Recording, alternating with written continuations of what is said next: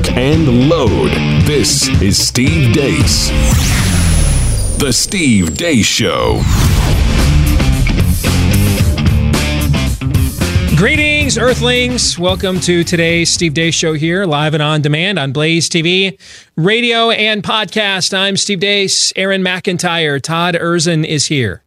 Our old friend Shannon Joy, New York talk show host, has returned. We'll hear more from her in a moment as we get the Deace Group underway here shortly. 888-900-3393 is the number. 888-900-3393. That's the number to the Blaze.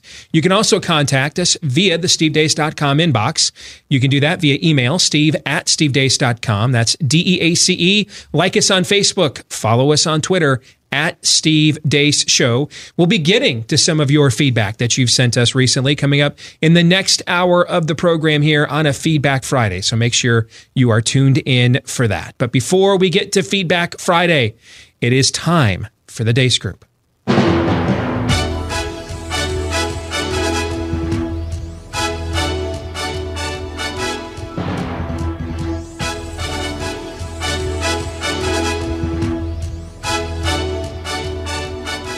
Your weekly look at the week that was begins with the tradition unlike any other. Bleep Democrats say.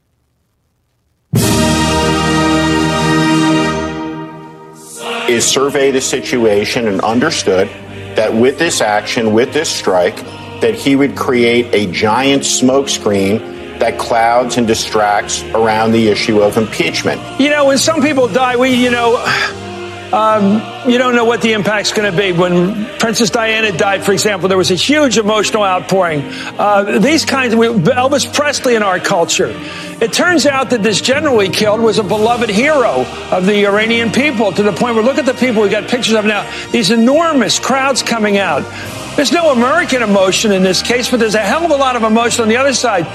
He was a war hero, the commander of Iran's feared Quds Force. Qasem Soleimani was no ordinary general. The U.S. officially classified him as a terrorist, but in Iran, he was a national hero. I feel ill a little bit because of everything that is taking place, and I think every time I hear of conversations around war, I find myself being stricken with PTSD. Good morning, Robin. I have been in the midst of anti-American protests in Iran before, but nothing like this. A powerful combination of grief and anger with shouts of death to America echoing through the streets around us. He's regarded as personally incredibly brave. The troops love him. I was trying to think of somebody. I was thinking of de Gaulle. A revered figure in Iran and some other places in the Middle East. Smart, charismatic, ruthless, strategic, and bold. His power made Iranians proud. Russia has been implicated under Putin with assassinating dissidents. So once you're in the business of assassination, you unleash some very, very terrible forces. Soleimani was in charge of spreading Iranian influence around the world, and he was extremely good at it. He is think of the French Foreign Legion, if you will. By killing Qasem Soleimani, the U.S. has stripped Iran of an inspirational military leader. President Trump recklessly assassinated Qasem Soleimani. He had no evidence of an imminent threat or attack. And as girls, things can happen to our bodies that are not our choice. And I wouldn't have been able to do this without employing a woman's right to choose. But the people who wrote the Constitution did not understand that slavery was a bad thing and did not respect civil rights. There's two ways people know when something is important. One, when it's so clear when it's passed that everybody understands it, and no one did understand Obamacare, including the way it was rolled out, and the gentleman's right. He said you could keep your doctor if you wanted to, and you couldn't keep your doctor if you wanted to necessarily. He's dead right about that. I have, unfortunately, responsibilities to save our country. Wow. It's week one. Week one. First question, your favorite ride on the crazy train this week? Shannon, you get to go first. Go ahead. Ladies first. I think I have to go with the Princess Diana, Elvis Presley, and Soleimani, right? So here we are. The left is so desperate to diminish any of this president's accomplishments. They are such knee-jerk reactionaries to everything that he does that they just let loose and liken a terrorist of a nuclear hostile regime like Iran, it's Soleimani, and liken him to Princess Diana and Elvis Presley. So I'm going to go with that one. How about de Gaulle? For those in our audience who don't know about your history, basically saved France in World War II, saved what was left of French culture after Hitler conquered France in 1940, and then rebuilt the country after World War II.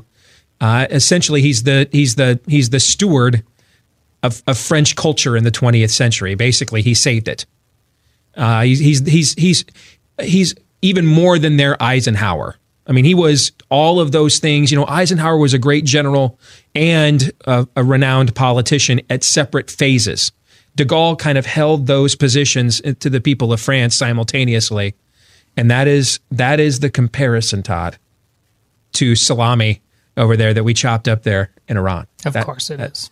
I don't watch this stuff. And maybe that's why I overreact, because to some of you who do follow it, because I'm seeing a lot of these clips for the first time. And we gave up last year for Lent permanently monitoring and fact-checking hostile media from the left America. So unless I see it in my Twitter feed, a lot of the stuff that, Aaron, you put in there, I'm seeing for the first time. Like I had not seen Anderson Cooper comparing salami to de Gaulle until just now. I can't argue with that. I mean, that's a level of dumb. That's the crowd outside that's the mob outside of Lot's house. I can't argue with that.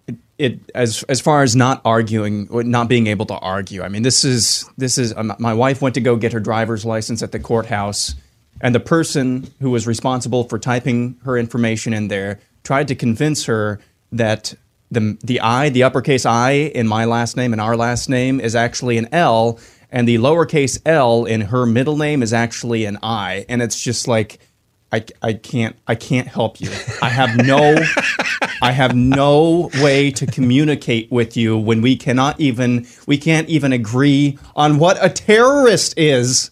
I mean, it is striking. We used to be, America, we can all, we have our own differences. You want to do crowd outside Lot's house, that's the direction you want to do. We want to go back to whatever, we want to conserve whatever's left of American exceptionalism, but at least we can agree that Sir Soleimani, is actually a bad guy for the Iranians. But we can't even agree on that anymore. And you know what some of this is just, I believe some of this is truly just people just hate America and they have an agenda. That's a lot of it, actually, I believe. I think some of it, though, is just straight up partisanship. I think people are, I really do believe this. Some people are ticked off that President Trump got one more big bad than President Obama did. I think partisanship is driving some of this as well. I think people are just pissed off at a petty level like that. That is some of it. But Shannon and Todd and I are old enough, as are many of you in this audience now, to live through the 80s. And we saw some of this in the Reagan years where Ted Kennedy wanted to go meet with Daniel Ortega to get the other side of the story with the Sandinistas. The current mayor of New York City was literally a Sandinista. He belonged to an organization of Sandinistas back in these days. They would go and try to get interviews with the Soviet leadership and get the other side of the story. We lived through that, and we just called that flat out partisan bias and stuff back in the day. Here's what run-of-the-mill partisanship does. Run-of-the-mill partisanship is like what you're watching with this fake impeachment thing. all right, where each side is just running back the arguments the other side gave 20 years ago when we did this in the Clinton years, okay?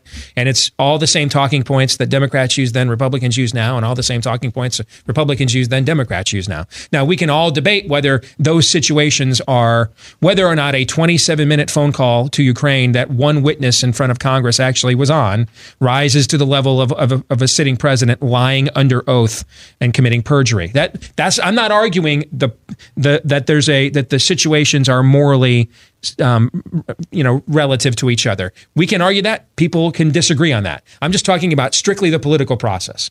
Partisanship is we're just running back each other's arguments, the typical tribalism.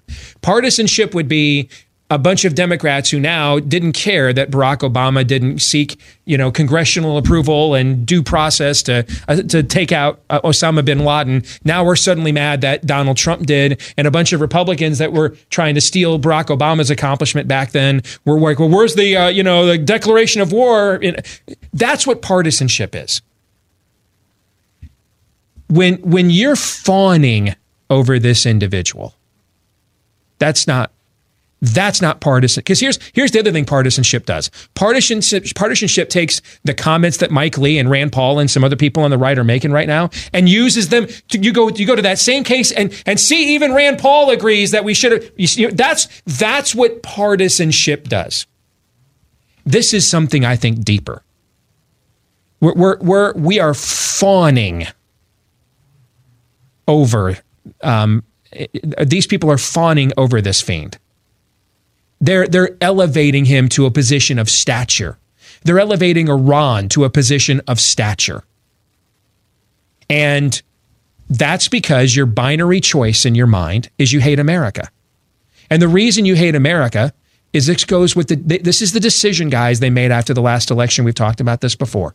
They spent about 48 hours maximum contemplating self-awareness. How in the world we tried to get this con man the Republican nomination, thinking there's no way we could lose to this guy, and then he beat us. How did this happen? What are we misreading in the culture? They spent about 48 minutes booking guys like me on their shows and calling me to try to figure out what they got wrong, and having Selena Zito go throughout Pennsylvania to write articles for the New York Post. They did that for about 48 hours. And then they got together and said, what the hell are we thinking we're the problem for? The ground is bad. The people are bad. America's bad. That's the problem. And so anything that is viewed as a Trump victory on a foreign theater is further evidence that America's bad, because America elected this guy president, and therefore America's bad. And anything he does on the national stage is bad. This is really about a hatred of America. We are transcending normal partisanship. Partisanship, you'll be tribalistic, but you'll do it better. You'll think clearly. When your opposing political party offers you up opportunities to have talking points like Mike Lee and Rand Paul have done in the last 36 hours, you use them to your advantage. Like they tried to use Justin Amash to be the face of their impeachment earlier or later last year. That's partisanship. This is visceral. This is reflexive. This is, I think, Todd, a fundamental hatred. That's what I think it is. It is, and that's where can I hold off on echoing that, because the next topic is Iran specifically, sure. And I just don't want to leave one thing behind. Michelle Williams. Things happen to women's bodies that they don't choose, and we're specifically talking about abortion. I have to it begs the question. I have to ask, do you know where babies come from? I'm sorry to belittle a grown woman like that, but I'm just taking her own words. Does she know where babies come from?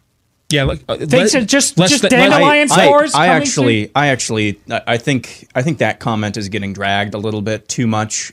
Things happen to girls' bodies that they don't choose. I think abortion is a great example of that. So I think she's actually right, just not the way she means.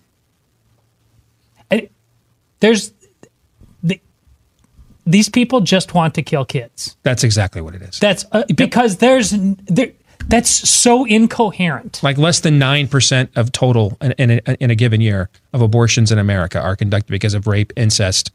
You're being generous, and that's being exceedingly generous. Exceedingly. You can't. They're that very serious tone, in the hard cases, don't ever let them get away with pregnant. it. She's saying this while she's pregnant with a child. She's saying this. That's the Aztecs are blushing at that con that they are trying to put on you. The Aztecs. Well said. On a scale of 1 to 10, with 1 being as pathetic as Lindsey Graham's T-level and 10 being as vigorous as Ilhan Omar's raging anti-Semitism, rate this week's level of total depravity. Shannon. I'll give it a 5. It's expected.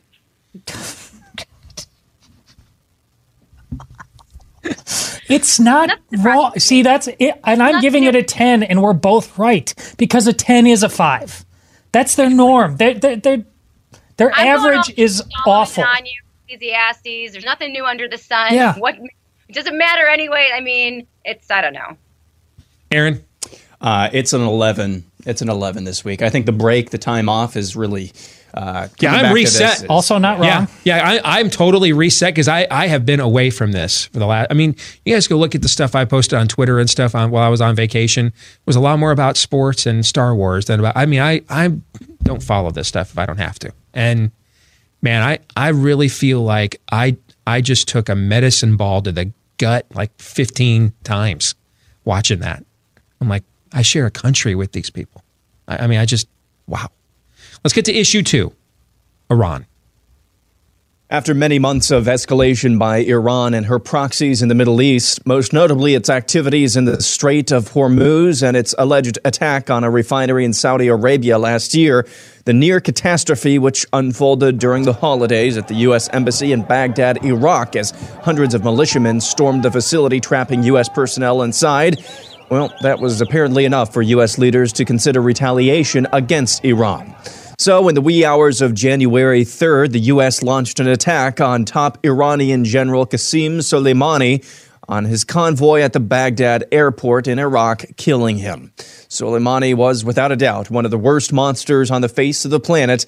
It's easy to draw a line between him and the responsibility for hundreds of U.S. deaths in the region.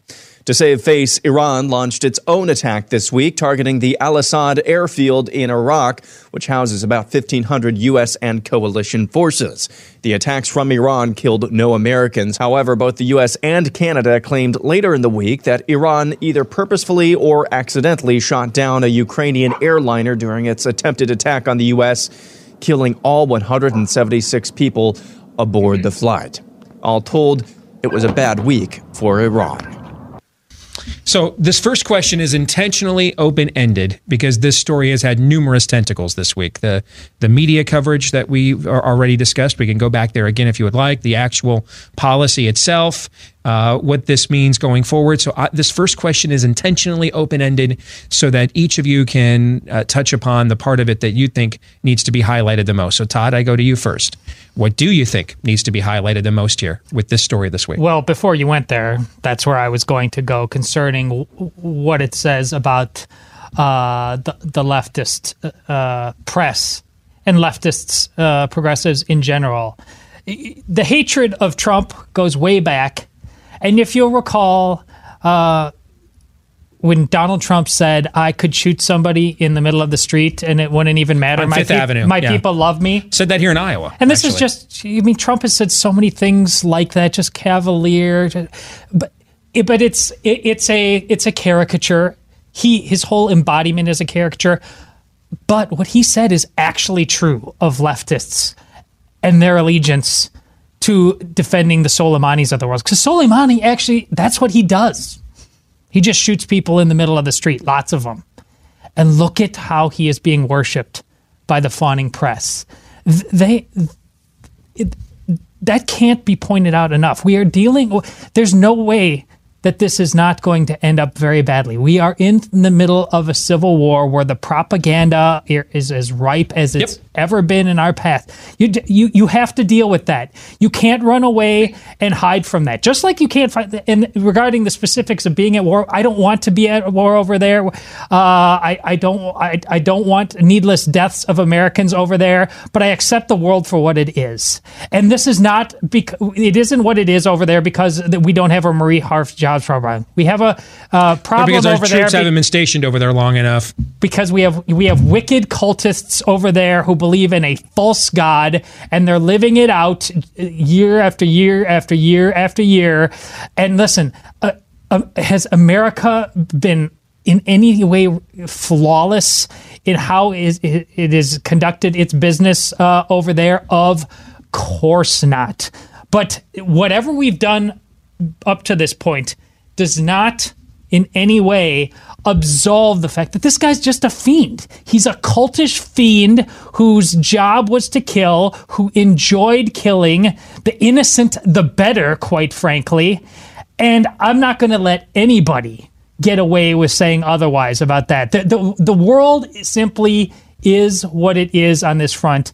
And whether America's there or whether America's not there, people like that want us dead because that's their faith. The worldview that you're talking about, they've been killing each other with it for a millennium before the Pilgrims landed on Plymouth Rock, guys.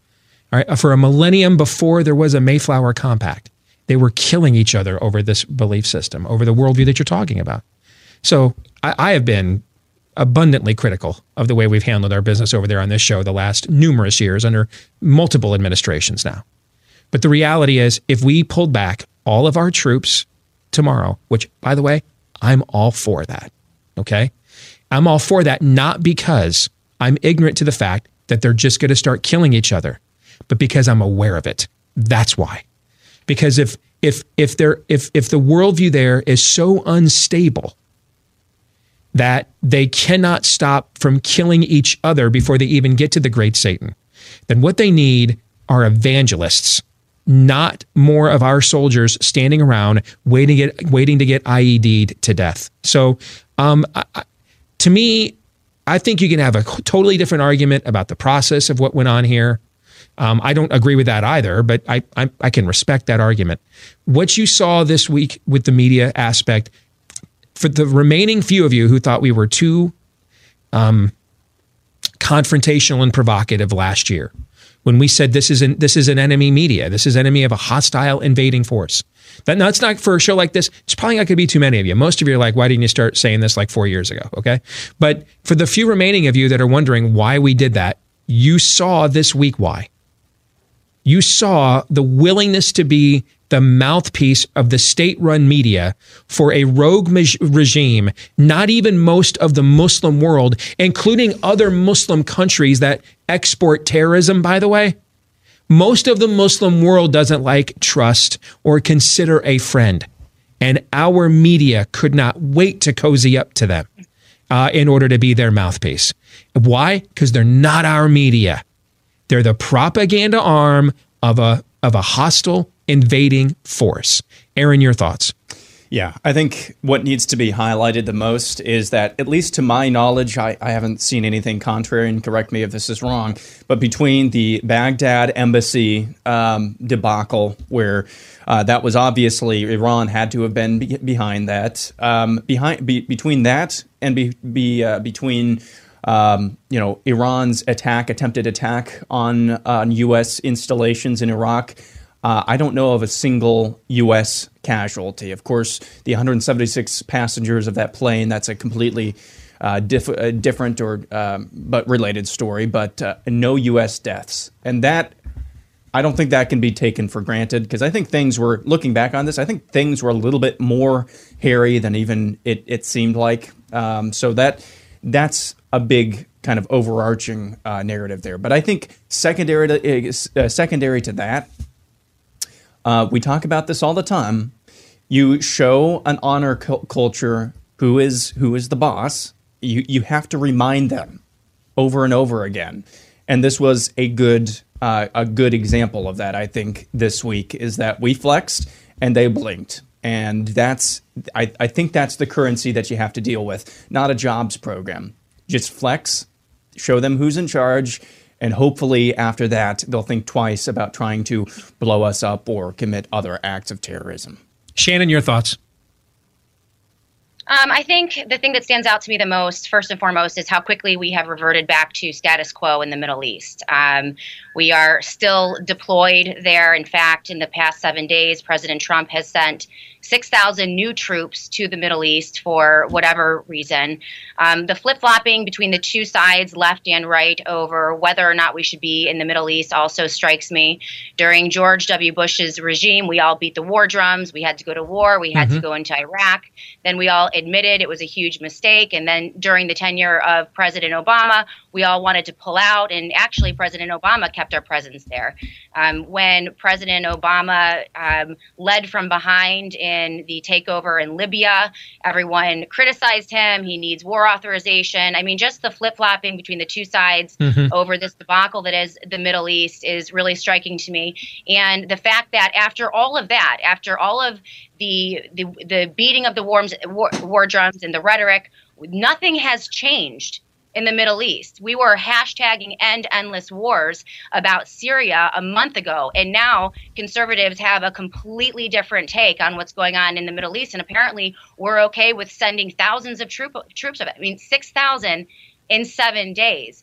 The other thing that strikes me is the fact that we are omitting, I mean, there's no discussion, and it's stunning to me that there is absolutely no discussion about the key players in all of this.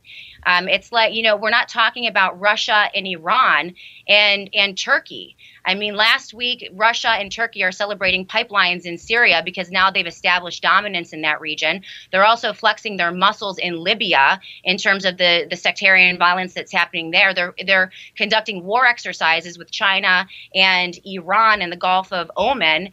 And in addition to that, because of the trade war, you have an unprecedented trade partnership between Russia and China.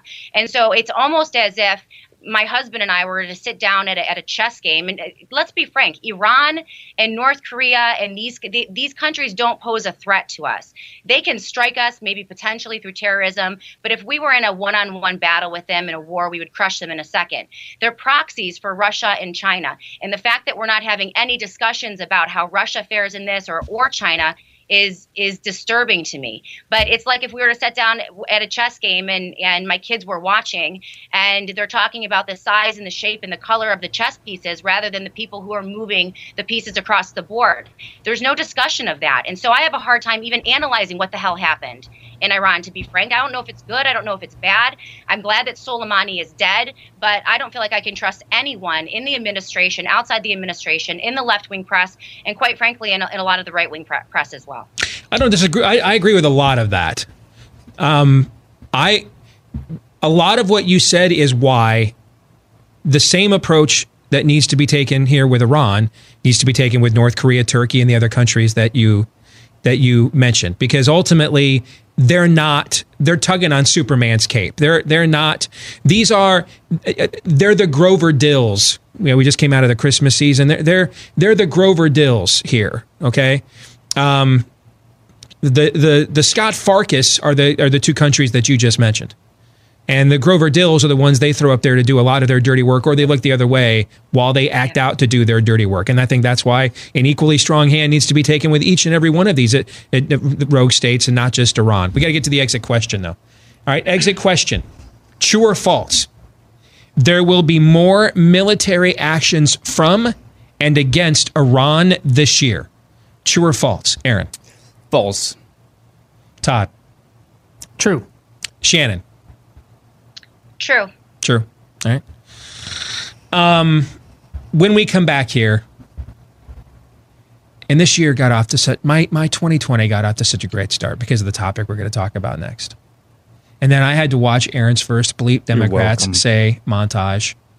I had to see that I am non-binary was trending on Twitter. I'm parading my mental illness around. And we here at The Blaze just ran a story about how college students are on camera demanding an apology to Iran for the killing of their leader. And then there's the climate cult that our Nate Madden got a photo of earlier today out there on the Capitol Hill grounds, right? Can I return to a happy place? Do you guys mind? Because this topic, this is my happy place. Me too. At this point, I would let Ricky Gervais do obscene things to me. That's how happy I am with this topic. All right. and we are going to talk about it next when we return here on Blaze TV, radio, and podcast. He came to drop bombs, and he did. We will discuss that and more next year. Stay tuned.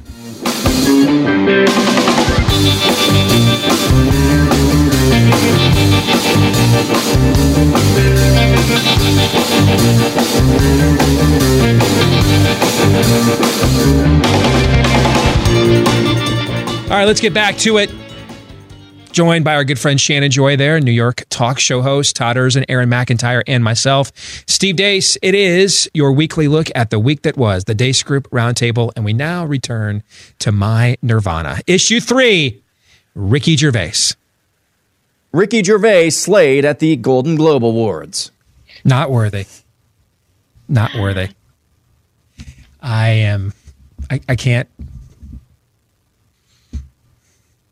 Someone should start a Bible study on that montage.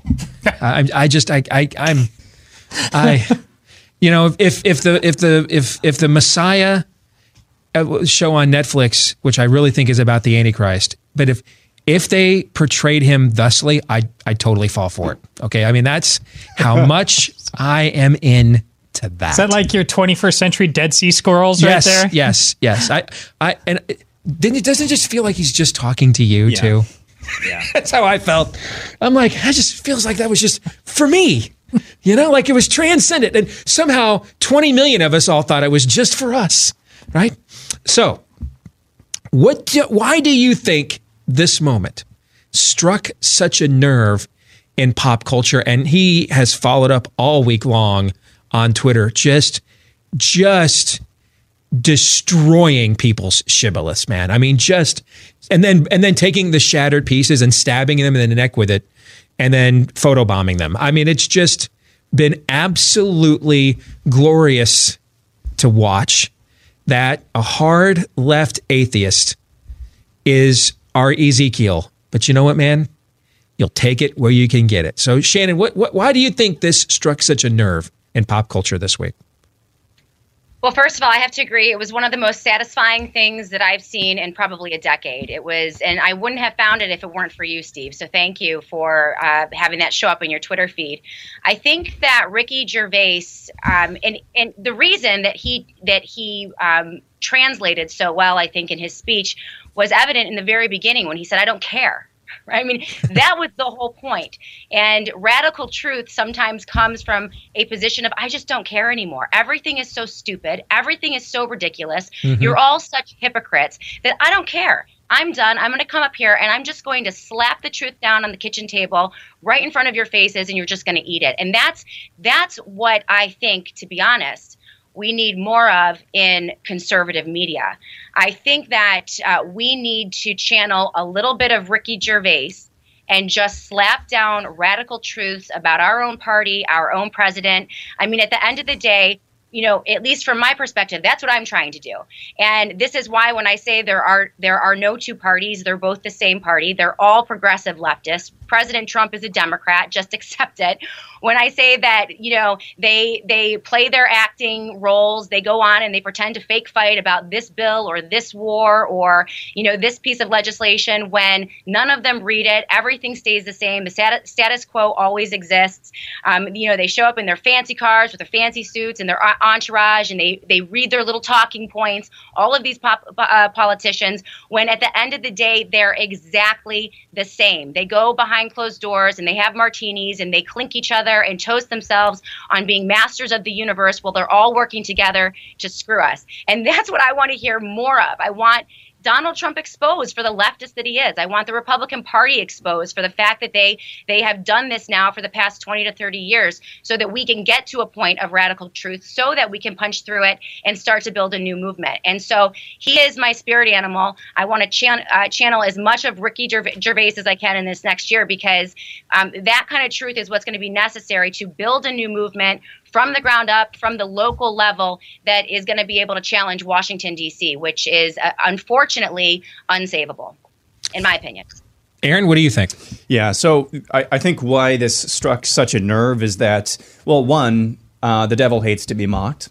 That's the first thing. But I think as far as the positive side of this, Gervais wasn't just talking to the people in that room. He was talking to the people on your block who, have the Green New Deal bumper stickers on their Suburban, on their Escalade. Right. They're talking to the people who like to lecture you about how you're so hateful, while saying that they're accepting and inclusive of all types of lifestyles, while simultaneously judging you and marginalizing you for your view of those lifestyles. He was talking to those people as well, and so that's why it was so cathartic. I mean, that is the perfect word. I'm going to just say that catharsis is the perfect word for watching that, because he was not just roasting the people in that room.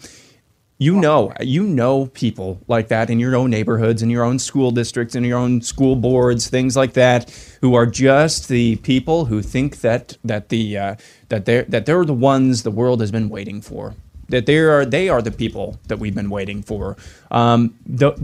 He was talking and addressing and skewering those people as well. So I think that's why it hit such a nerve. He's a proxy, in other words. Yeah. Yeah. I think that has a lot to do with it as well. Todd, what do you think? Well, I loved it. I've always naturally been able to do, to some extent, what he did. This is why I had conversations like that at the Des Moines Register all the time, which is why they hated me. I just threw it back in their face. And the people who hide behind their keyboards, who just need to believe they're the people they've been waiting for, they hate that. And they really don't have, other than being the mob, they really have no good defense. So it was, of course, fantastic, and it should be a lesson for all of us. I do have some different conclusions, though, than Shannon. It is this level of resolve in more and more people figuring things out that is the reason that Donald Trump could end up winning in the modern day equivalent of a landslide. I mean, that level of forsaking the nonsense that has been dripping people. I got to think this way. I got to do this way. It's right. They're being given more and more permission to just no, that's it. That's right. I believed that all along, but I was bullied into submission. So I'm not positive that's going to happen. But if it does happen, we're going to look back and the worldview shifted, at least and we can have it shift back again just as quickly, because there's only so many Donald Trumps. But he's not the one that needs to be figured out, Shannon. And I when you said I want him to be uncovered for the Democrat, he is he's not pulling off some great scam in terms of it's so obvious for anybody with eyes to see that it's everybody else who's Well, he lays it out on the kitchen table. We just don't want to accept it. Right, that's the problem. We took that step of going with someone new, a bull in the china shop like Donald Trump, thinking that he was going to legislate in the way that he campaigned.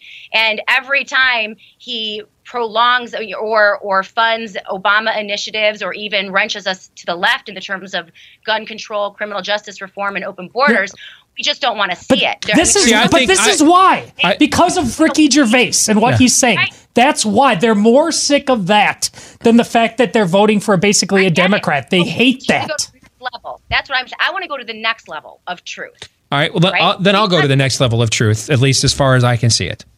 Yeah. I don't think Donald Trump does any of those things. I don't. I think, well, let me rephrase that. I don't think Donald Trump originates any of those things. Sure. Donald Trump is open for business.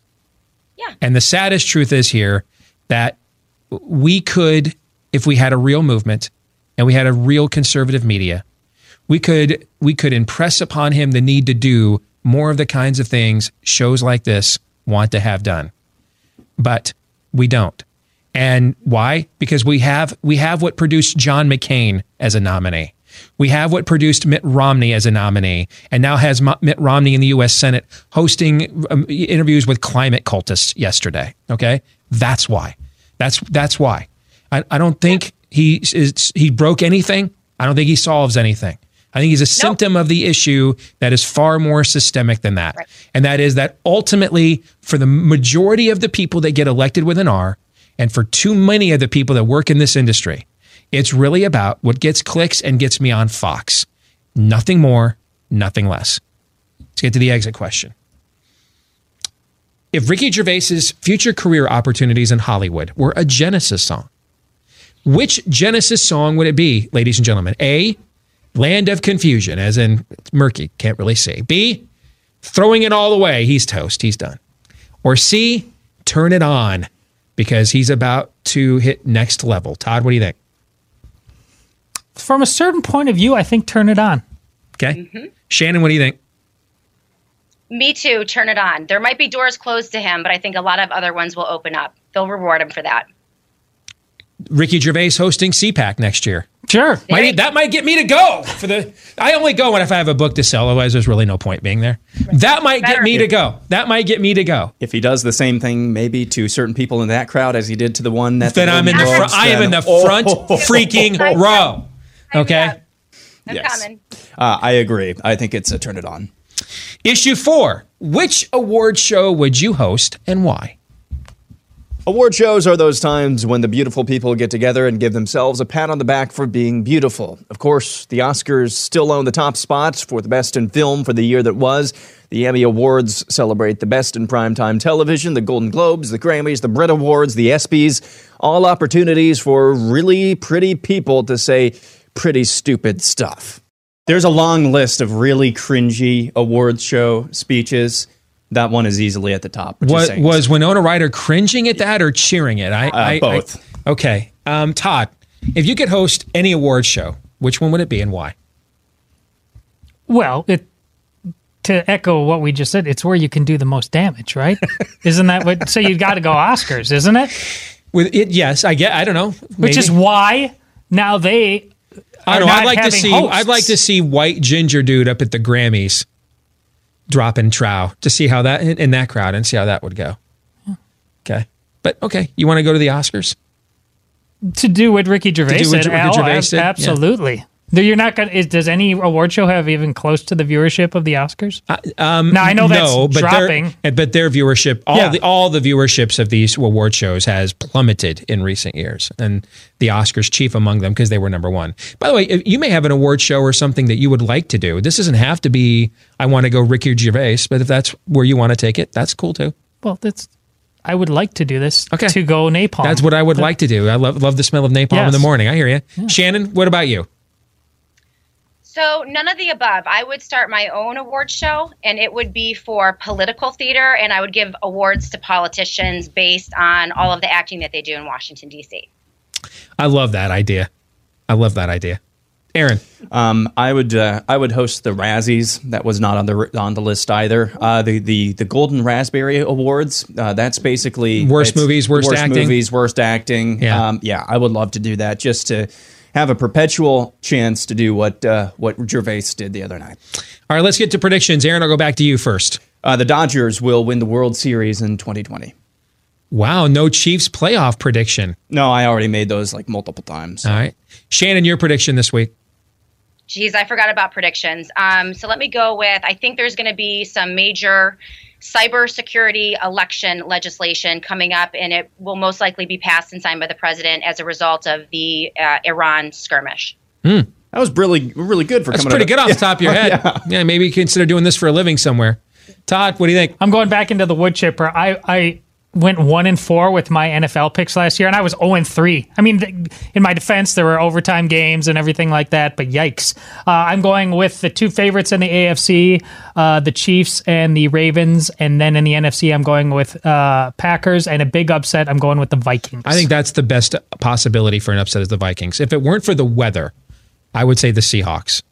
Because all the analytics say your Packers are way overrated. I agree. Seahawks are really beat up. But the Seahawks are really beat up. And yes, they play in bad weather, but it's not Green Bay bad. It's a different kind of bad weather.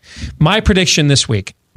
This year, Disney/Lucasfilm is going to announce that the next Star Wars saga series of films that begin in 2022 are either going to go way in the future or way in the past.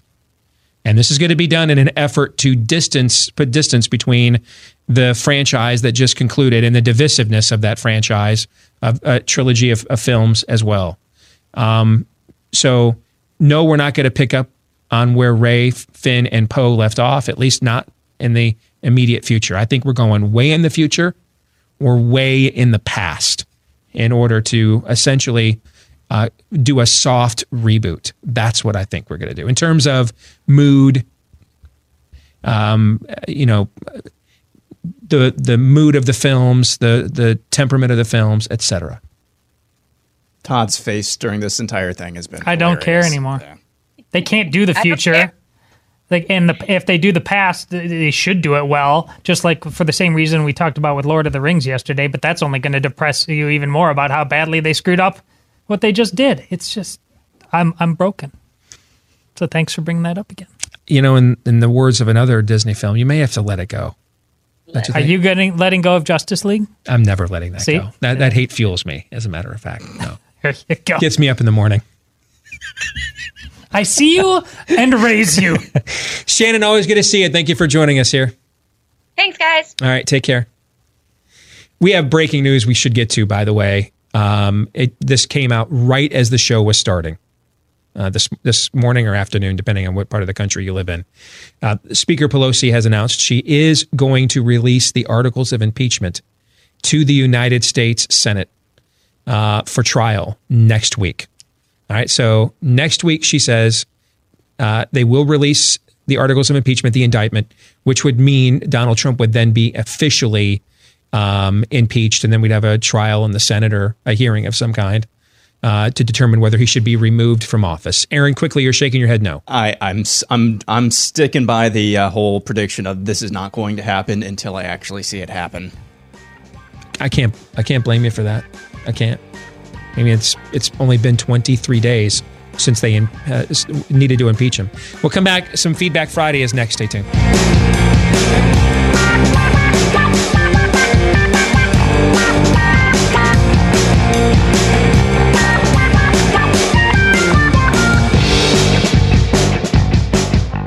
And we're back with Hour 2, live and on demand here on Blaze TV, radio, and podcast. I'm Steve Deace, Todd Erzen, and Aaron McIntyre here as well. If you do listen to us today via the podcast, please, if you'd consider it, if you've got the time, and we've got a snowstorm hitting in the Midwest, so I know some of you have some time, to leave us one of those 5-star reviews at the podcast platform of your choice, because the more of those you get, the more the algorithms help us find more people like you, and then the more likely we are to get to continue to do this for a living, which I don't think you guys want us dragging down Donald Trump's unemployment rate. So do it for him. All right. Keep us employed for him, please. All right. Thousands of you have already sent us one of those 5-star reviews. Thank you very much. Consider sending 4, 5, 6, 14 more. I don't know whether that works or not, but I'd be willing to find out if you are. And for the rest of you that have not left us a 5-star review yet, when the Sam Hill are you waiting for? Please. Thank you. Before we get to Feedback Friday, I was just watching a clip of Joaquin Phoenix showing up at that climate cult rally in Washington. God bless him. You can tell he's like trying to be sincere, like he's like really concerned, but he's like doing the math in real time when they ask him to speak, and he's like, well, I try to think about how I can combat this, but I flew here on a plane. he's like game planning this out in real time. I don't know. That's the Ricky Gervais effect. We're getting some self-awareness now. He's like, I flew here on a private jet. I guess I can change what I eat. I don't know. I mean, don't you guys love being lectured to about the environment? Not just from people that, spend their lives traveling on private planes, but people who are consistently blowing all their carcinogens back out into the atmosphere. Like Joaquin, don't you love chain smoking Hollywood stars like Leonardo DiCaprio? Lecturing, the guy is literally ingesting nuclear waste into his lungs and then blowing a portion of it back out into the air for you to breathe. I mean, your lungs are a freaking Geiger counter, and you want to lecture us about global warming and the climate? Really? But that's why, if you were just had are you really all that concerned about it, given the state of your own being, for example? You couldn't have this conversation with a chick, but with a guy, because of the dude code. If it was just Leo and us, who's like, Leo, come on now. I mean, yeah, dude, you're on your third pack of Camels. Bro. I mean, come on. right? Yeah, and dude, I know you got to play the game. And he'd wink at you. Yeah, okay, but you don't really believe. And this. then you're like, okay, all right. I hate the game, not the player. Yeah, I hear you. Okay.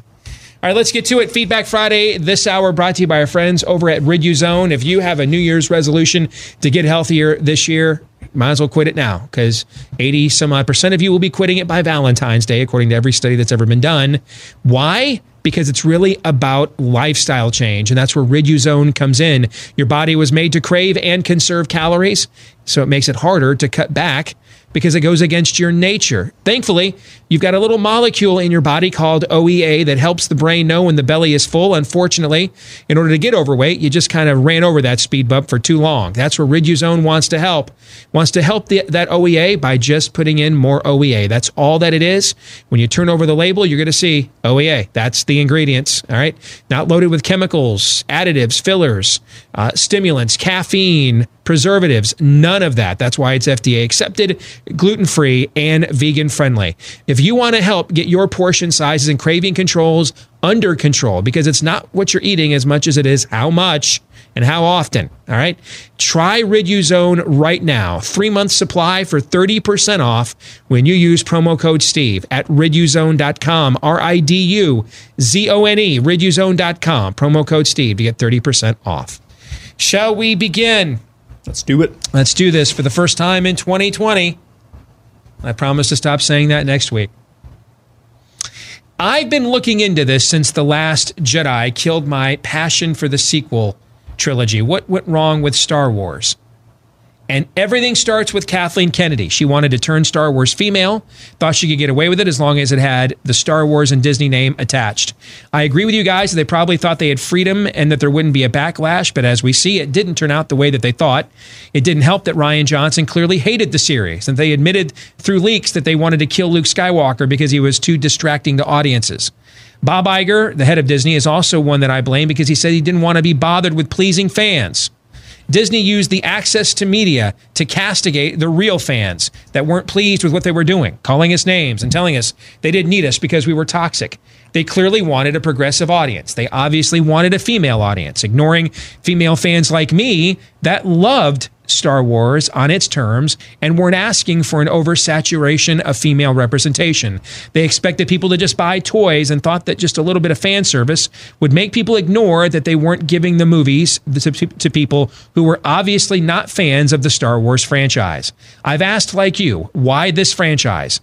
Why did they tinker with it when they haven't tinkered with it this way with so many others that Disney runs? And I can only assume that it's like with the comic book industry, something else I've kept my eye on as a fan. Progressives hate that it's a mostly white male-dominated fandom. I say this as someone who gets either ignored or corrected as a black female.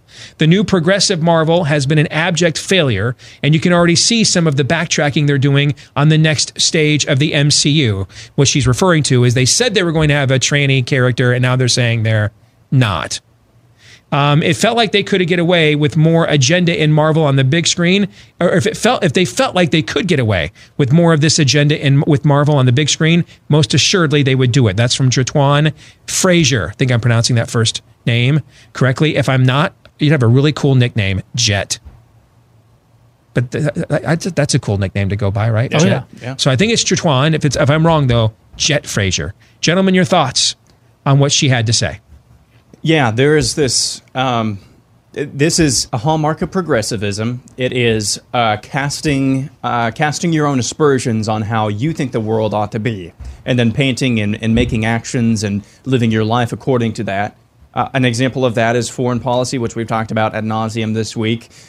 For too long, American foreign policy has wanted to see the world as it wants to see it, not as it actually is. And the same thing happens even in entertainment. This is the way I want my customer base to be. This is the way I want my audience to be. And this is the way I want them to be pleased as well. And so I think part of what what that letter is getting at is, I like Star Wars the way it was and the themes that it was, but these people who came in just wanted to cast it in their own way and wanted it to cater to the audience that they wanted. it to cater to, not the one that it actually already had. So that's a hallmark of progressivism, and that's kind of what I'm hearing in that note. We had this conversation on Tuesday, and I went away from that unsatisfied because I couldn't sufficiently answer your comeback, which was why this one and not the others. But we agreed that it's clearly intentional. It wasn't an accident because those things were successful, and I don't have. Here's why I challenged you with that. No, you should. Because if we're going to go out into the culture and say these things, isn't that an obvious? Okay, well then how come Sleeping Beauty, it doesn't have a rainbow wig? Why didn't they do this with Aladdin, Lion King? That we need to answer that question. And I think a plausible theory, like we said on Tuesday, is given the futuristic, even though it's a long time ago in a galaxy far, far away, the technology and everything's futuristic. It's clearly not tied to anything directly earthly, like a lot of these fairy tales are. That maybe they felt like this was a place that there was wiggle room that you don't have with, Aladdin and Tales of the Golden Knights or whatever that story was called 2,000 years ago or whatever. I don't disagree with that. I think to be a bit more specific, though, I think the rebirth of the Jedi through Luke and the goodness that everybody anticipated coming out of that. I think I don't know how much Kathleen Kennedy has pondered that, if it's conscious, unconscious, but I don't, that more than any Disney movie, more than any Avenger. Did you feel this way coming out of The Force Awakens at all? Did I feel like, were you offended that the heroine, that it's a heroine, that Luke Skywalker's a girl now, basically? No, I've told you that. I mean, we never had any of these conversations after The Force Awakens, right? I have 4 daughters. This was going to be a way for me to make them like Star Wars more because it was a girl. Right. So, and they hate it. I don't think they set out to do this from the beginning. I don't. Because none of this is even hinted at in The Force Awakens. I mean, none of it is. That I think clearly this is something Rian Johnson and Kathleen Kennedy began doing with the second movie, and whether they intended it to be that directly iconoclastic or they were like, we've got, here's the other thing too. The number one criticism of The Force Awakens was what? The story's too derivative. It's just the same tale retold. There's nothing new. For a lot of people, yes. Okay, that was the number one criticism of the movie. And if you look at the ebb and flow of this trilogy, this is why I've said from the very beginning, the problem is they had no plan from the beginning. That's my only, Jed, if you're listening today, and do you mind if I call you Jed? Because your friends call you that. If you're listening today, Jed, that's my only counter I would have to what you said is when you point out what's gone on in the comic books, all right, and they've killed the comic book industry. That's why they keep having to do these reboots and everything else to bring people back because it's become progressively iconoclastic. But that is systemic and plotted out purposefully. This thing has just been tossed together, all right? And I think when this started out, they had no original plan. JJ just said, let's run it back. Why mess with a plan and a formula? The prequel trilogy was too convoluted and everything else. And what's the Trade Federation and nobody cares and everything else. The First Order? Yeah. So let's just run it back from the 70s. We have a new generation now. Okay, we'll give them the tried and true Lucas formula. The bad guys are clearly bad. The good guys are clearly good. There'll be somebody in the bad guy group that can be redeemed later on. We're just going to run back the same formula that worked before with new technology and better special effects for a modern audience and make people feel like they felt in the 70s, that make their parents feel like they felt in the 70s and 80s when they were in the theater again, and give kids that feeling again. All right, that's what I think they only tried to do with the first movie. That was it. And then I think the criticism out of the first movie was it's too derivative. It's not original. So Rian Johnson comes in and he's like, I'm your Huckleberry. Let's break some eggs. Let's try something new. Let's do something different. Okay. And and went way too far for people. All right, and gave them too much of a postmodern dosage of characters like Luke Skywalker. And so then the next reaction is, we've got to bring everything back in fan service. Everybody hated The Last Jedi. Act like that movie never... I think this entire thing is actually an exercise in reactionary mismanagement. That's what I believe. And I think if they wanted to do this the way, Jet, that you're assuming, like they've done with the comic book industry, it would look like what the MCU is trying to do. Well, we got a gay character in the Eternals and he's married with a kid, and we're going to put a meaning that it would be plotted out. They would test the market. And when the market revolted against having a tranny superhero, Marvel came back and said, we're not going to do that in an MCU movie anytime soon. Okay. This thing has been reactionary and mismanaged from the beginning. I really don't think this is a leftist plot. I really just think they didn't know what the hell they were doing the entire time. Well, there's a lot of all of that in there. I think the last thing I'll say, I think it was more iconoclastic in The Force Awakens than you think. I mean, he definitely was going with a safe, make you feel Star Wars again. And hey, amen to that. But listen, Han Solo is a deadbeat dad in The Force Awakens. They were already, and they were giving Rian Johnson permission. Like, man, did you? I mean, really, I didn't expect that out of Han Solo. I don't think most people did. You didn't expect the guy who was found running away from his problems in the first movie to run away from his problems? That shocked you? Not after... That's just like they did. That is ignoring the entire storyline and his growth to become general and leader. Just like Darth Vader doesn't even matter. He's not the savior of anything. I mean, that's what they keep doing. They just ignore things, and that was very iconoclastic to turn Han Solo into a deadbeat dad. I understand why I understand that belief. Okay, I also, though, I just sat through a sermon at my church last Sunday by a guy named Gary Rosberg, that's spoken all over the country and done counseling all over the world, who talked about one of the number one things he deals with is people reach a stage in life where they hit a wall, a tragedy, something like, I don't know, your son goes to the dark side, your wife left you, and they want to quit, walk away, give up. All right, and it's not unique for people not to finish their race well.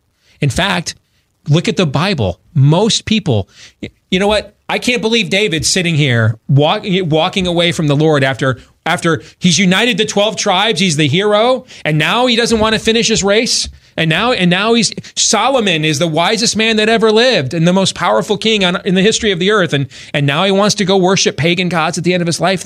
What happened with Han in The Force Awakens is not unique. What's unique is the guy who actually stays on the narrow road the whole time and finishes the race. Most of the time we get on the road, decide to jump off because it gets hard and then have to be brought back again. I know, but that's the Darth Vader story, and they just got done telling us that doesn't matter either. That's my point. There's just no consistency. Because that's right. And you know why? Because it was mismanaged from the beginning. They had no plan from the very beginning.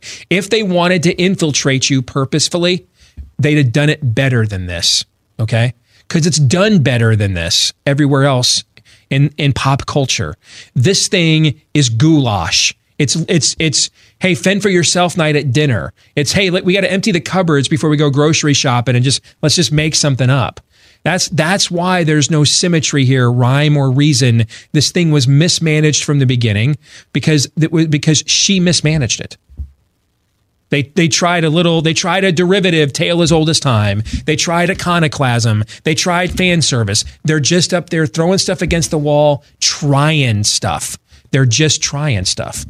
That's really what I think happened. Aaron, you have any final word on this before we move on to the next note? I think it can be both and.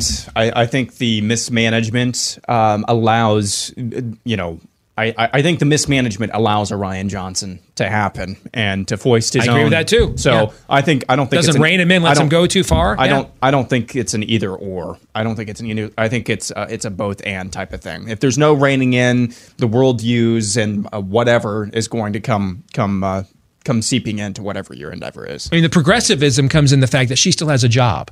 If she was a white, if her name was Craig Kennedy, and and this was the exact same series of movies, they'd have been fired a half hour ago, 3 weeks ago. Maybe before this third movie ever even gets this made. is the part about Star Wars that's being bullied. How much? Look how much money it's still made because it's Star Wars. Yep. So you can ruin a franchise. Yeah. And still come clean on the other side. But to their, it's Star Wars. They clearly do care, though. That's why they made the moves they made in this third movie. That's why they've canceled the other movies. That's why they're giving it a 3-year moratorium. Okay, they clearly do care. So to back to you again, Jed, if you're still listening, those fans they call toxic, like Todd here to my right. On some level, they care what these guys think. Otherwise, they would not have made the decisions they've made here in the last year. They, on some level, so it's a little bit like Bob Iger can stand up last spring and say, yeah, we're leaving Georgia. We're not filming any more movies there because of its heartbeat bill. But that's not true. He can say everything he wants to virtue signal, but in the end, you look at the fruit, not the words.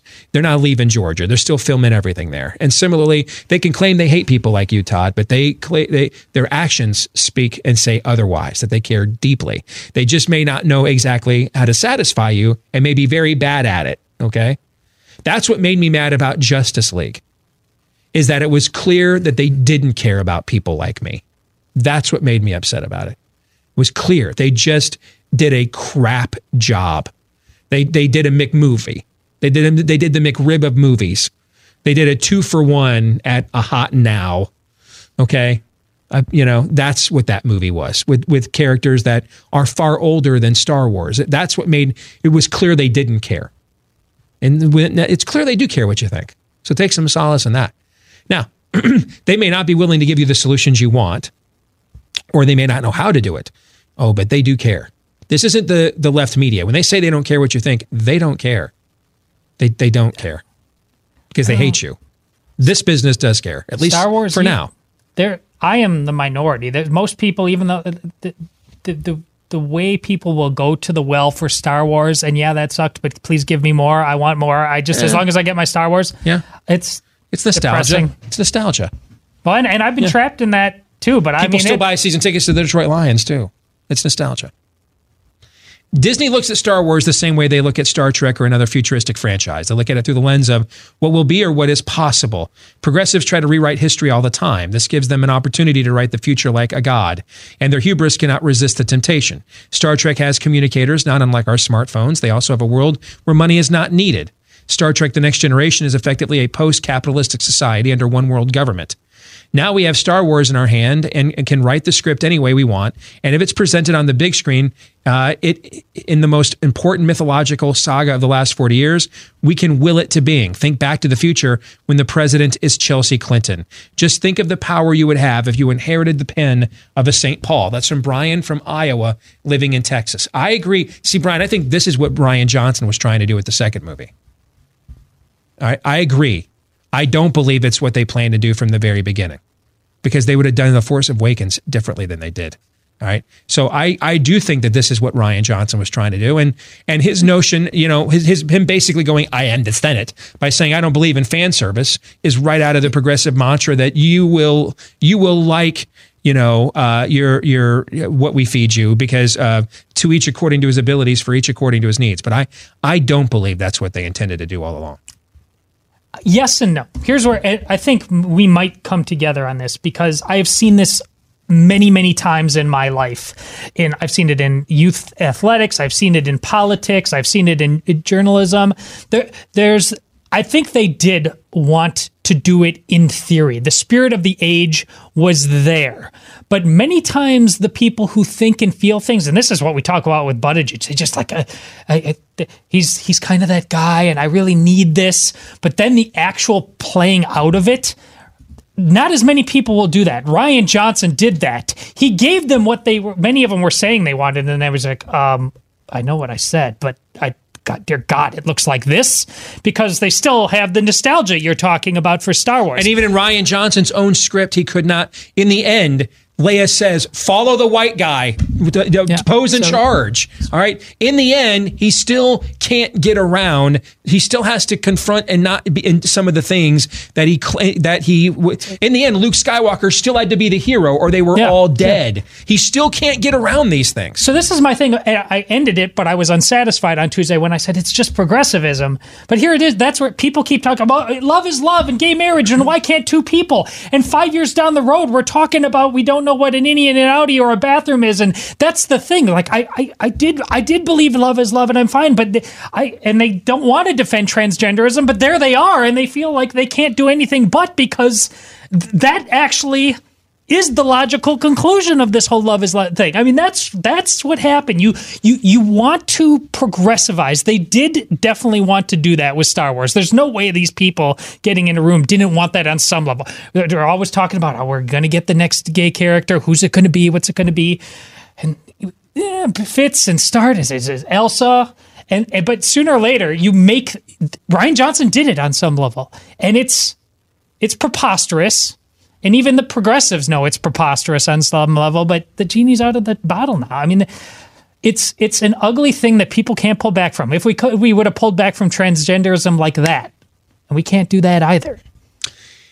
Steve Donnelly writes, Mayor Pete Buttigieg's, since you brought his name up, Mayor Pete Buttigieg's non-existent support from the black community is directly related to his homosexuality in the socially conservative black church. But hypothetically, if Buttigieg were black or had been or had Barack Obama been gay, what effect would this have had on their poll numbers in the black community?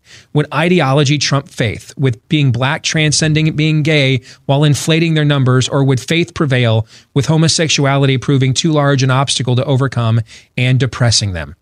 Even though he's never said he's gay, he's never confirmed he's gay, and he claims he's actually dating Rosario Dawson. Although, have we ever seen the two of them together? Who am I speaking of? Cory Booker. Steve, if you want the answer to your question, I would look at Cory Booker's presidential campaign. So which one? Exactly. So would it improve? Well, if you're at 0 and you go to 1 or 2, or if you're at 2 and you go to 4 or 5, that's like, let's go with 2. If you're at 2% and you go to 4, that's 100% improvement, right? Right? Yes. Did I do that right? Okay. Yes. I'm asking. I don't know because I suck at math. Yeah. All right. So that's 100% improvement. Is it still a good number? No. So if you're asking the right kinds of questions, though, Steve, it's a good question to ask. That's why I'm sharing it here on the show. If Buttigieg were black and gay, it would improve his numbers, but he would still be way low. By the way, do you guys... You know, we played that clip of Barack Obama with Steph Curry last year, right? Mm-hmm. Do you guys watch how Barack Obama behaves when he goes to predominantly black audiences? Like the effeminate act that gets mocked in conservative media, you don't ever see that, guys. You don't. What do? You put your feet up on the table, right? You know, sure. Impersonating how he performs in these arenas. Why do you think that is? He's a really good politician. Because he knows his audience. Because, again, that's the black subculture is just, it's just different, man. Okay? It's just different. And the idea, even when black athletes cry victimology, they do it, in a very masculine, confrontational, provocative way. Like Colin Kaepernick's not like, I don't know, maybe you should buy some Nikes. They might be cool shoes because they're really woke. They're not doing that. Okay. It's just, and I know you whiteys have been beaten into submission that you have to apologize for everything all of the time. But I can promise you, growing up in a far more racially diverse state than Iowa, that gets you nowhere in the black community as a white person. None. In fact, they smell weakness is what'll happen. Okay. They just get you nowhere. And watch the behavior. If I've preached in predominantly black churches, they talk back to you. And if you're wrong, they will tell you right there in the middle of the message. Not at the white church in the suburbs where you just kind of sit there and and you fold your arms. I can't believe the pastor. Jim Gaffigan voice. And then your wife looks at you, Jim Gaffigan voice. and then your wife looks at you, and then you're trying to decide after the sermon's over, do I mosey on up and say something to the pastor or not? And then maybe if I do, I'm like, hey, I'm really sorry about this. It's just different, dude. It's just different. This is why, to reset what you said about why you are, when you got excited about the possibilities of Buttigieg. Yeah. You have to be careful when you think you can predict revival. We talk about it because God obviously has his own plans, his own timing. But based on what we've seen from in the personage of Kanye West, if we have Trump versus Buttigieg, there is the potential for a revival to be viewed in real time like never before. With if we can get enough people looking clearly at what is going on in Black America, it would be fascinating to see what happens. I agree. I don't know that you would see a mass migration, but at the very least, there would be more topic conversation about a pause. Forget what are we the doing political here? migration. Yeah. I'm talking about a genuine revival. Yeah, I don't disagree with that. I'm tired of being taken for granted. I don't disagree at all. Yeah. I don't. And I think that, why is Larry Bird so beloved? The hick from French Lick. Does it get whiter than Larry Bird with the bad perm mullet? Does it get, he's Mulva Spills in an NBA uniform, okay? Why? In your face. I'll tell you where it's, hey, dude, I'm going to drop this 40-footer right in your face right now. How you like them apples? That's why, all right? Because they're not ashamed of masculinity in the Black community, guys. The way that we are here over in Whiteyville. More in a moment.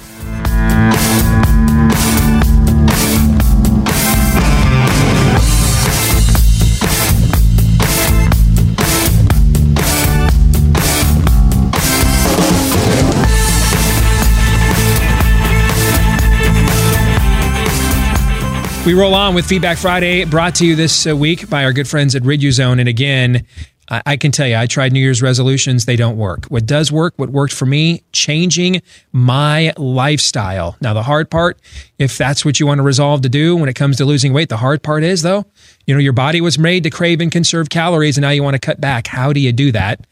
Well, good thing is your creator put this molecule in your body called OEA that lets the brain know when your belly is full, but when you let yourself get fat, you kind of just trained your subconscious to ignore that signal. Now we want to get it back into proper working order. How do we do that? That's where Riduzone can help.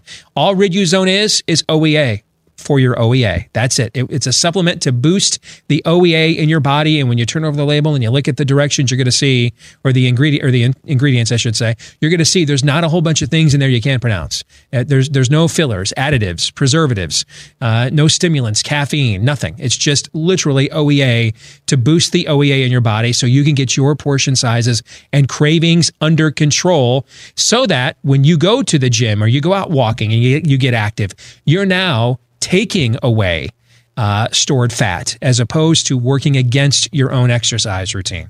If you want to give this a shot, so we mentioned a few minutes ago that we can just abuse our bodies. That's the subconscious is trained to not pay attention to us when we want to do differently because we weren't serious about it in the past. Well, it takes about 90 days to retrain your subconscious with a new habit. That's why today we're offering you a 3-month supply of Riduzone for 30% off. 3-month supply, 30% off when you go to riduzone.com, riduzone.com, RIDUZONE, riduzone.com, and use the promo code Steve to get that offer. All right?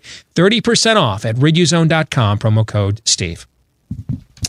David Evans Martinez writes,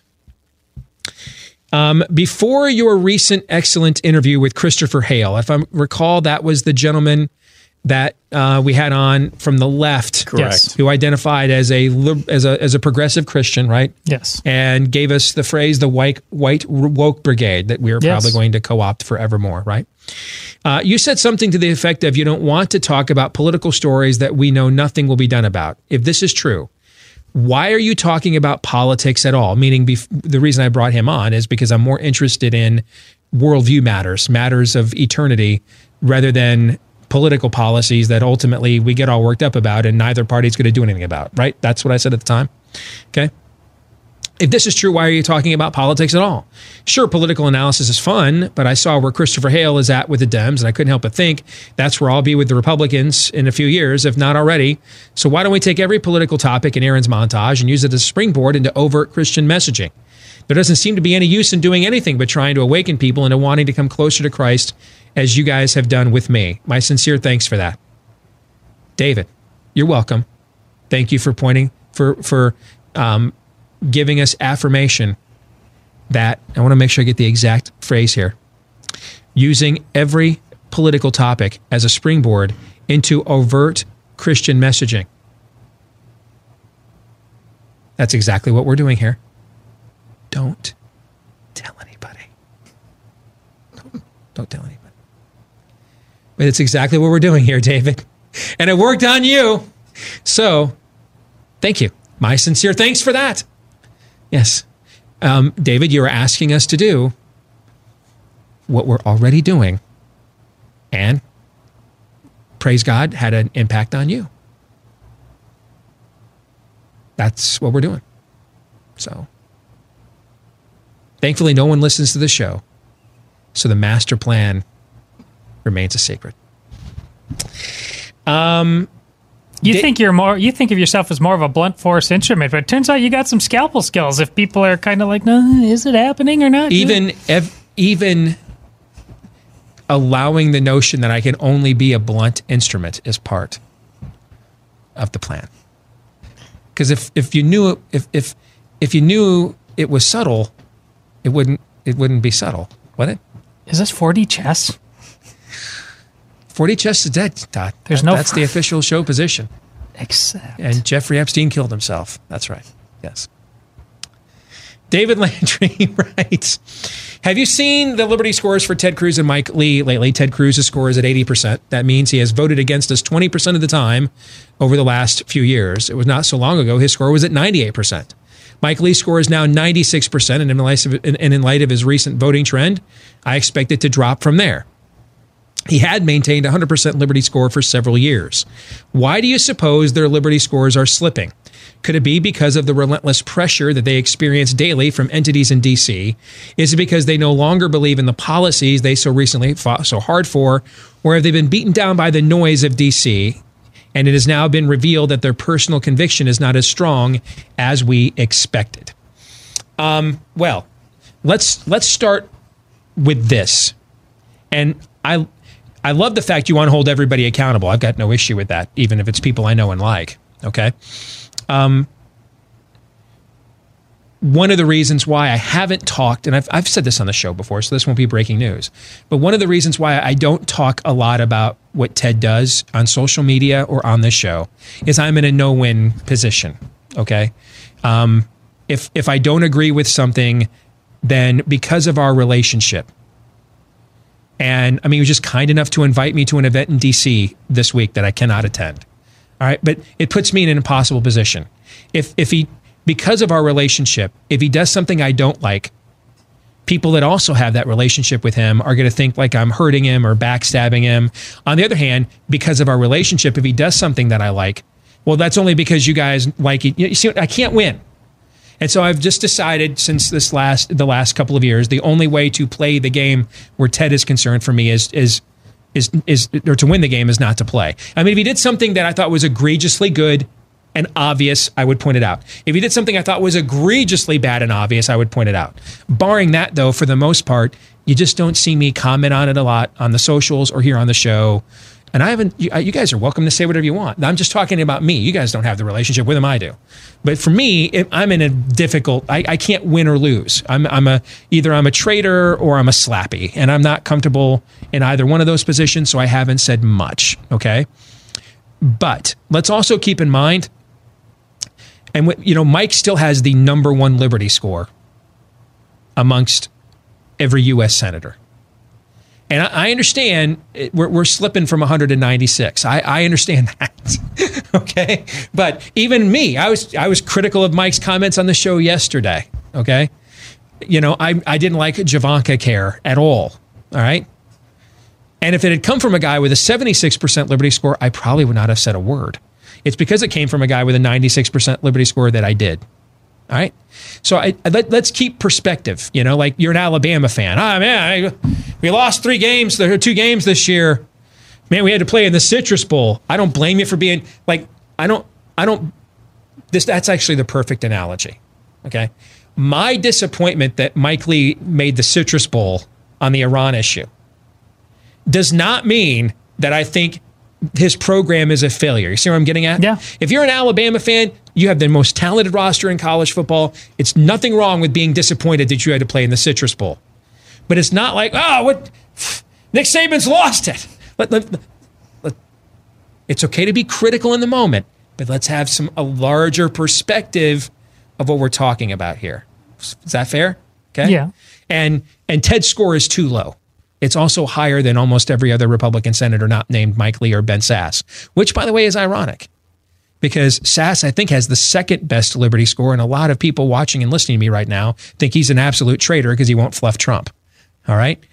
If I had to guess without going into Ted's Liberty score, itemizing it, but we've had some natural disasters in Texas in the last few years that have required some omnibus spending bills to address. He's probably, because he's a senator from Texas, realized that's a fight I can't win. Probably some of his drop in his score is voting for legislation like that, if I had to guess. And then there's probably some other areas where he's just decided, I will get no reward for standing up against blank. So what is and all I'm going to do is get destroyed on every channel, and most of my own voters will destroy me for voting against blank. So what I learned in the last primary cycle, I get no benefit for it. So unless we're talking about, funding something absolutely heinous, is this a hill worth dying on? Again, that would be a guess though. Just knowing him and how his brain works, educated guess, but a guess it remains. Whether you think that's an excuse or not is really up to you. As far as Mike Lee, I don't think you can complain about a 96% Liberty score at all. I don't. Again, I think you can complain that Mike Lee made the Citrus Bowl on Iran. I think you can complain about that. I did yesterday. But I don't think because Mike Lee made the Citrus Bowl on Iran, you suddenly say Nick Saban's 96% championship score he's a terrible coach now. I think we got to be able to do a couple of things at the same time here.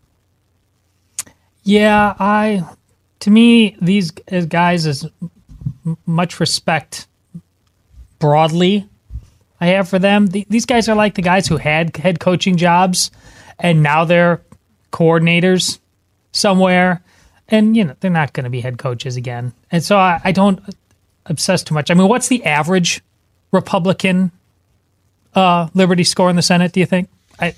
I would say it's below 70%. Yeah. So his 80% is kind of like irrelevant to me. It's just not really. I'll just look it up while you're talking. Go ahead. It's not the larger problem is that we have so many people that are comfortable living at 50%, and I don't see, based on the power of the magic R, I don't see that changing anytime soon. And that doesn't excuse any bad vote that Ted Cruz may have made. Yeah, I mean, the problem is too many people comfortable living at 50% because too many of us are comfortable with them living at 50% as well. That doesn't absolve anyone from doing the typical conservative thing or Republican thing of campaigning as a conservative and going to Washington and doing whatever the heck they want. That's not conservative. That doesn't absolve any of that. That's just a fact. We need Ted Cruz to be a voice in the Senate. We went through that before. It's one senator, one representative. They're nice to maybe if they can get a soundbite and do what Chip Roy has done and piss off a bunch of people. That's nice, but ultimately there's not a whole lot of power there. So just since it was brought up, here are the latest Liberty scores as of right now. And we're only going to go with people that have been in office for more than a year, because otherwise that's not much of a record, okay? So with people that have been in D.C. for more than a year, Mike Lee is number 1 at 96%. Rand Paul is number 2 at 90%. Ben Sasse and Rand Paul are tied at 90. Jim Risch of Idaho is next at 82. And then Ted Cruz. So what's that? He's 5th with 80. everybody loves. I know I said I was only going to go with people that have been there a year. Everybody loves Josh Hawley. I've loved a lot of things that he has said. Right? He's only at 78%. He's been there only a year. Well, that begs the question, though. What does it mean to be conservative? That's why we spent the year 2017. Yeah. That was the theme of the show. And so what are we weighing and measuring now? What is it? Yeah. Right. Steve Daines is next. He's with Montana. He's at 74%. Tom Cotton, that wants to run for president in 2024, and a lot of people see as a hardcore right winger out of Arkansas. He has a 72% Liberty score right now. Tim Scott, South Carolina, that really moderate state. He's at 71%. And that's it. That's why those are the only senators with that are C or higher. James Langford, Oklahoma. Rick Scott, Florida. Pat Toomey, Pennsylvania. Marco Rubio's current Liberty score is 64%. All right. John Kennedy, the Mike Leach of the U.S. Senate from Louisiana, 63%. Ron Johnson, remember he was your big Tea Party warrior up there in your home state of Wisconsin? He's at 62% right now. All right. Joni Ernst from our home state of Iowa, Aaron, 60% Liberty score. Charles Grassley, 58% from here in Iowa. Mitt Romney is already at 56%. He's only been there a year. Richard Shelby from the deep blue state of Alabama, 56%. C's get degrees. Jerry Moran, Kansas, 53%. Bill Cassidy, the other Louisiana senator, 50%. Cory Gardner, Colorado, 47%. Roy Blunt, Deep Red, Missouri, 38%. Tom Tillis, North Carolina, 38%. Roger Wicker, Deep Red, Mississippi, 38%. Richard Burr, North Carolina, 37%. Cindy Hyde Smith, Deep Red, Mississippi, 35%. I'm going to... It's Friday. I need... Do you want me to play that Ricky Gervais clip again? I may need another... Ricky may be the new Cambodian smoking toddler around here. I can't even anymore. I didn't make you look it up. You're like, oh, I'm right here. Let me look it up. And now you're rethinking that. Yeah, not so much. Yeah, that was a bad idea, Todd. That was a bad idea.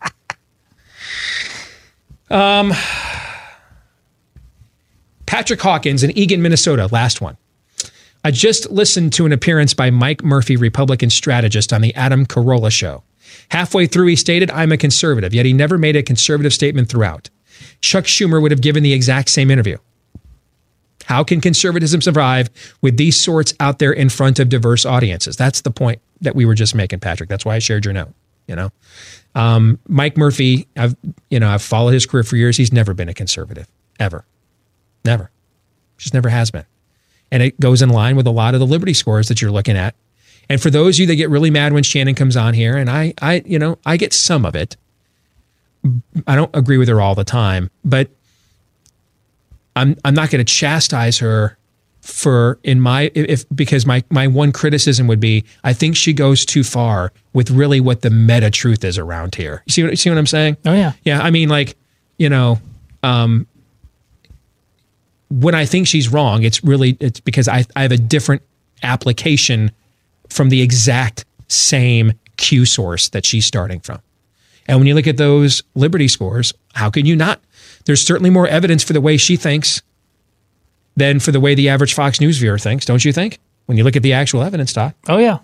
And when it comes to our motto this year, not that she had nothing to do with it, but hashtag assume you're being lied to. She's part of that tribe.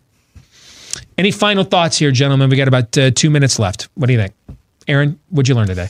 Well, it was a good thing that this week began with Ricky Gervais, because the rest of the week wasn't just dumb; it was treacherous from the media. And as we've stated multiple times, and I made a brief allusion to this during the montage yesterday, there's no point. And I think a lot of our conservative media brethren are kind of catching on to this, I should say. What is the point of fact-checking CNN? That's like Snopes fact-checking the Babylon Bee, just in a different way. Right. There's no point in doing it. But I thought this week was plumbing new depths. There's nothing. We've said this over and over again.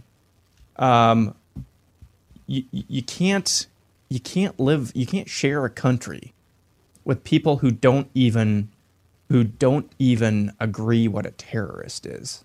You can't do that. I mean, I don't know. There's no silver bullet here. There's no retort. There's no argument. You can't share a country with people like that.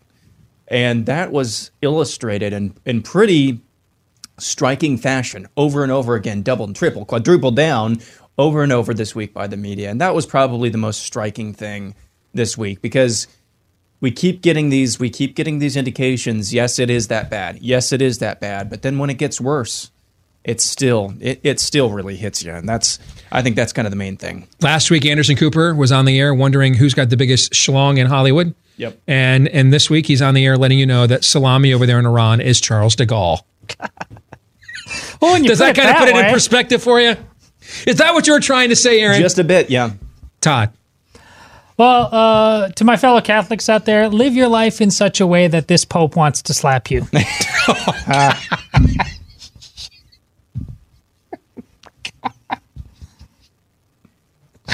That's the best I got. That's my fortune cookie for you. Oh, that's absolutely brilliant, is what that is. Again, Friday, it's your day. It's my day. Friday's Todd's day. All right, we're going to stick around and do a little best and worst of the week for our subscribers here at Blaze TV. For the rest of you, have a great weekend. We'll see you on Monday. Until then, John 3:17.